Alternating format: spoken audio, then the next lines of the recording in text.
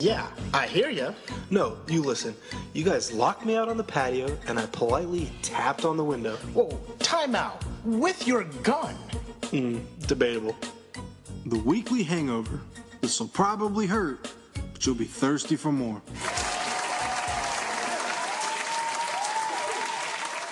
You guys got a real quick episode for y'all. This one, I would say, is extra special. It's extra quick, but it's with one of my really good friends. It's one of those guys that you have in your life that is loyal to the core. Extremely reliable, overall good dude.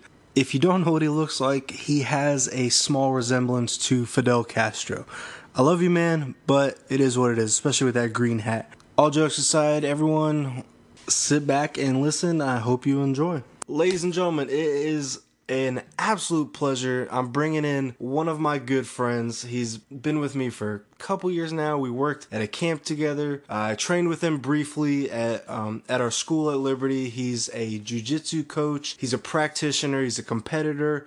He's a writer. He's an incredible guy. Jeremy Angione, say what's up, man. Hey, what's up, guys? I think that's the best introduction I'll probably get in my life, so I appreciate that. Hopefully you can speak at my funeral. Who knows when that'll be. But yeah, it's good to be here. I've been listening to a bunch of episodes, and I was just chomping at the bit to get on, so yeah. Dude, I'm pretty excited. I know when you and I talked about this, like a month and a half ago, I've been excited, but I just, had to wait for the perfect time to get you on, man. Yeah, get the people excited, I understand.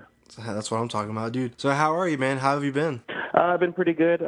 Just same old, just working and training as much as I can, I suppose. Work at the school that we both went to, Liberty University. I just work in the admissions department. And today, actually, I'm going to be... Because if you work for a certain amount of time with them, you get what's called continuing education. So you can basically go to school for free up to a certain amount of credit hours. And I'm going to be, me and a buddy are going to be signing up for our master's courses. Dude, that's incredible, man. What are you going to go for your master's for? I'm going to just continue on my track and do, I was journalism in my undergrad, so I'm going to do professional writing. And I've made this weird, mission that I'm not going to tell, my family that I'm doing this. So I'm just going to go through my program and then, a week before graduation, we're like, hey, so I'm graduating, so you better clear your schedule. Go ahead and show up tomorrow because we need you. Yeah, that's my style. That's awesome, man. How's your week been? Anything crazy happen this week? I'm not sure that anything happens to me that's crazy in general, but no, nothing that I can think of. I'm just a homebody, and I take care of my dog, and I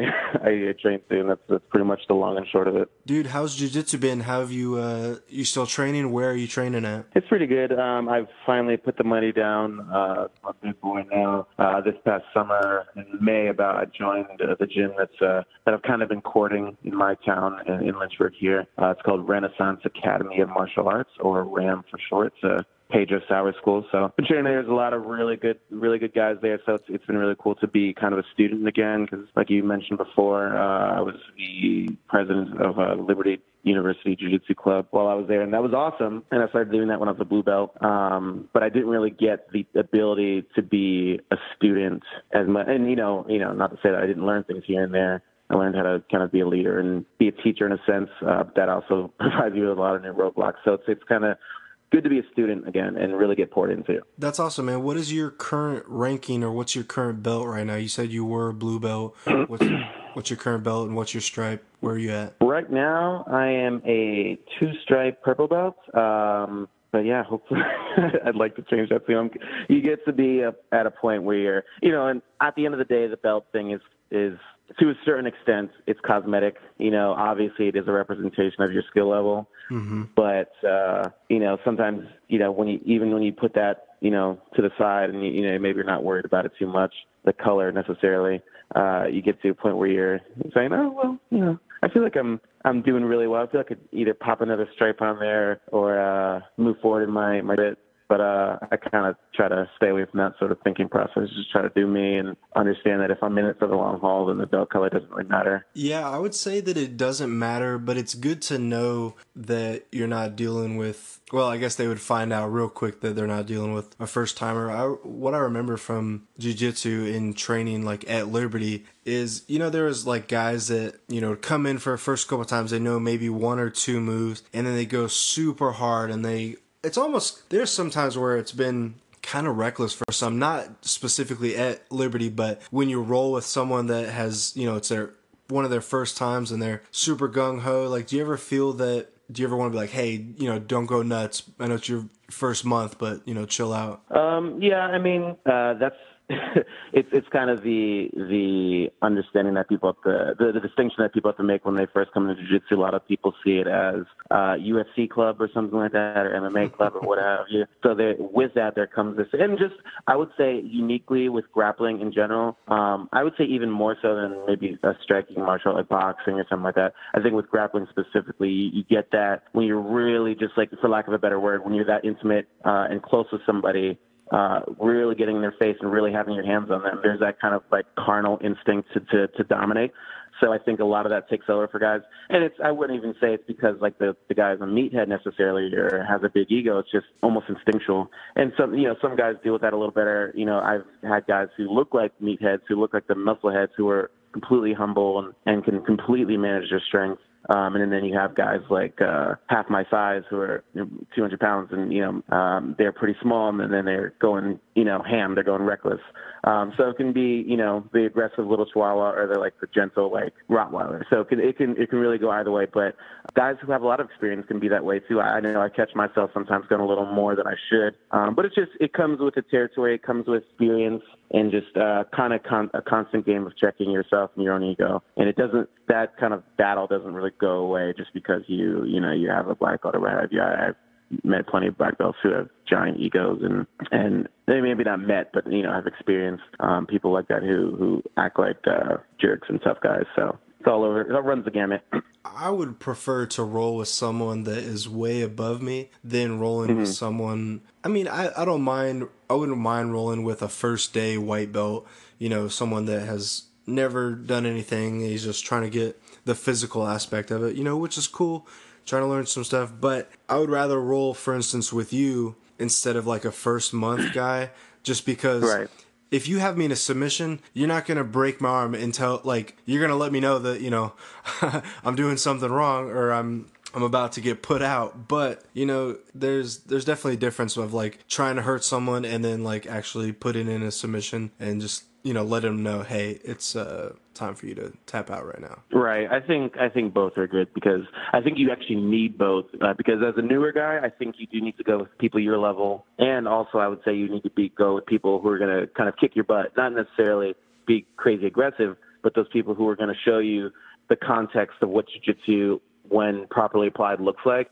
And you kind of get that sense of awe and wonder, like, wow, this is crazy. I want to learn how to do that. I want to, and I've had guys, those kind of bulls in the gym who, put me through my paces and really test my mettle and trounce me at the end of the day. But I think to myself, like, man, I want to be that good. I want to be excellent. But then you also need, I think, as a more experienced guy, you need to have those people who are quote unquote under you that you need to roll with. One, so you can kind of learn to be gentler. It takes you out of a competitive mindset when you're going with somebody who's maybe a little less experienced. And it puts you more of in a teacher mode, and I think that kind of can humble you. You also just, you can, it makes me sound like a bully, but you can also experiment with your own game without a ton of consequences. Mm-hmm. So if I'm trying to sleep that I can't really get on maybe a guy who's a little better than me or the same experience level, then maybe I can try it out on somebody who's a little less experienced. That way I can kind of work it out. And then in that way I can teach it to that guy as well. So it's a very symbiotic kind of relationship, whether you're a more experienced guy going against a new guy or a new guy going with somebody your same level. It goes all over the place. But I definitely get what you mean by newer, not wanting to roll with newer guys sometimes, because sometimes even if they're, not trained, I'll find myself covering my face up because I feel like I'm constantly going to get punched in the face. Yeah, I definitely know what you mean. And whenever I roll with someone new, or whenever in the past when I've rolled with someone new, I always ask them, like, right before I give them a pound, like, to initiate, like, when we're going to begin, I always, like, say, hey, like, how long you've been rolling for? And they're like, oh, a month or a couple months. Like, I'm usually, okay, all right, well, it's kind of playing myself for what's going to come, just right. It's definitely good with rolling with someone like you that knows, like, that has I would say a wealth of experience. I know you're not going to say, you're not going to toot your own horn, but I would say that you have a wealth of experience, training and competing. And now you're going back to training again, which I think is incredible. But real quick, do you remember that one time in jiu-jitsu when I tried that flying armbar when we were trying to... I sure do. And actually, you mentioned, I think, that story with, I think, Kevin, where you were doing it on your hall. And that's before I came to live with you guys on the hall. And I think it was a similar outcome. You did it in training. And we were just asking, what we did was we made it an open forum. I think we usually did that when I didn't prepare a curriculum and I didn't have anything prepared to teach. So I was like, just to cover my own tracks, I said, well, show me what you guys have learned. And we had a couple of people show some things. And then you were like, with Jordan, our good buddy Jordan, who is basically Superman. Clark Kent is, if you guys saw him, you would completely agree that's what Superman looks like, and who's really tall, and you're not as tall, to put it like that. And you went to go doing this flying armbar, and when you did it, we weren't really friends at this point. What? So I was like, oh, we weren't. I promise you. The road to our friendship was a long one. Listen, real quick. All that aside, I'm sure you could say we weren't friends, or we were just friends, but we weren't at the level of friends we were at. We knew each other. We conversed with each other. We laughed. I think we knew, yeah. So right. definite friends. Yeah, we were best pals. So you went to go do this flying armbar, and as soon as you said flying armbar, I was like, oh, geez, oh man, I don't even do that. Like, I'm a big guy. I know my my limits and all that. And you went to go do it, and then the rest is history. Let's put it in nicely, dude. So I told Jordan, I was like, flex your arm, like I'm gonna, like I was pretty much trying to get him to go with me, and like pretty much he like let his arm go, and I got slumped to the ground. It hurt so bad. I remember it was a hearty laugh for me, but I tried to hide that. It was a good time. Actually, Kevin, who has been a frequent co-host of yours, frequent guest of yours, is also one of the first guys I actually met in Liberty Jiu-Jitsu. He started coming, and that's how I kind of got introduced to your kind of posse. I knew them before I knew you. Then I think I kind of heard whispers of you. And Kevin came and competed with us in a couple tournaments, and he's actually had quite a bit of jiu-jitsu experience, and mostly with us. And then he became a wrestling coach, and I think I've rolled with him since then, and he's actually become quite the adept wrestler, which is exciting because I think his background is mostly street brawling, and he's told us some fun stories, and I'm sure you've experienced some of those. But it's kind of cool to see him be a little more refined in a lot of ways. Dude, real quick before I got two things before I'm gonna let you go. What's the favorite memory you got of us, you and I? Favorite memory? Oh man, jeez. Oh man, you're really springing that one on me. That's a good one. Mm-hmm. Favorite memory? I feel like I don't know that I've hit you. I know you've hit me before. Okay, this is pretty fun. I mean, it's not fun. It's actually super dark, but to me it was funny. Well, we both worked at a summer camp. I think this is when we actually started becoming friends. I think the second year in that you were working, you had I don't even know. Oh, yeah, I remember. We were doing jiu-jitsu, or just we were at the camp in this carpeted area called the Ponderosa. We were just fooling around, rolling around, doing takedowns and stuff like that, just being dumb. And you had, gotten some really, really bad rug burn. I was fine. I don't know how you managed to get rug burn that bad. But it was we were on the rug. That's how it went. Yeah, it was across your elbow or something like that, and so that was pretty much the end of it for a couple of weeks, and it formed a pretty gnarly scab, and then then it's almost like a sitcom, flash forward, then you're in the hospital because what I heard is that you had the scab. One of your campers, who actually ended up being my camper a couple years later when he was a teenager, ripped your scab off while you guys were play fighting, and these little children with their nasty fingernails, you got an infection, and you, I remember calling you in the hospital or something like that, and you were very, kind of grim and serious, and I was like, hey, I didn't really know the extent of it all. I thought it was just maybe kind of an in and out thing, and you said, yeah, they're probably going to have to cut my arm off. And it was kind of jarring for me because I was like, all right, I know Dan's kind of a never, doesn't take too much seriously kind of guy. So I was like, haha. I don't know if you're joking. I think you actually might have texted me that. And I was like, geez. keep on keeping on, buddy. And so he just told me that you're probably going to get your arm amputated because this infection is so severe. Like, he was in the hospital, guys, like for I want to say like a week at least. Here, I'm gonna jump in real quick. Your timing, you have the basic story down, but I'm gonna jump in. So I'm 99% sure it was my very first summer because I didn't want to go home. Like, I thought I was going to get sent home. So, anyways, I had this scab on my elbow, and we were playing Ultimate Frisbee. And actually, I still keep in contact with Ben. Him and I, every time we talk, where I was like, oh, yeah, remember that time you put me in the hospital? Blah, blah, blah, stuff like that. And, really cool guy. But Ben's the camper for you guys. Yeah, he was the camper, and now he goes to Virginia Tech. Shout out, Ben Johnson. What's up, man? So we were playing Ultimate Frisbee, and he jumped on my back when I was throwing the Frisbee, and I threw him off because I'm like, get the heck off me, dude. And he ripped off a scab on accident. Didn't do it on purpose. And, it hurt, whatever. And then that night it got infected, and then a couple days later, I went to the hospital, and then they're like, oh, yeah, it'll get better. Take this. It didn't get better.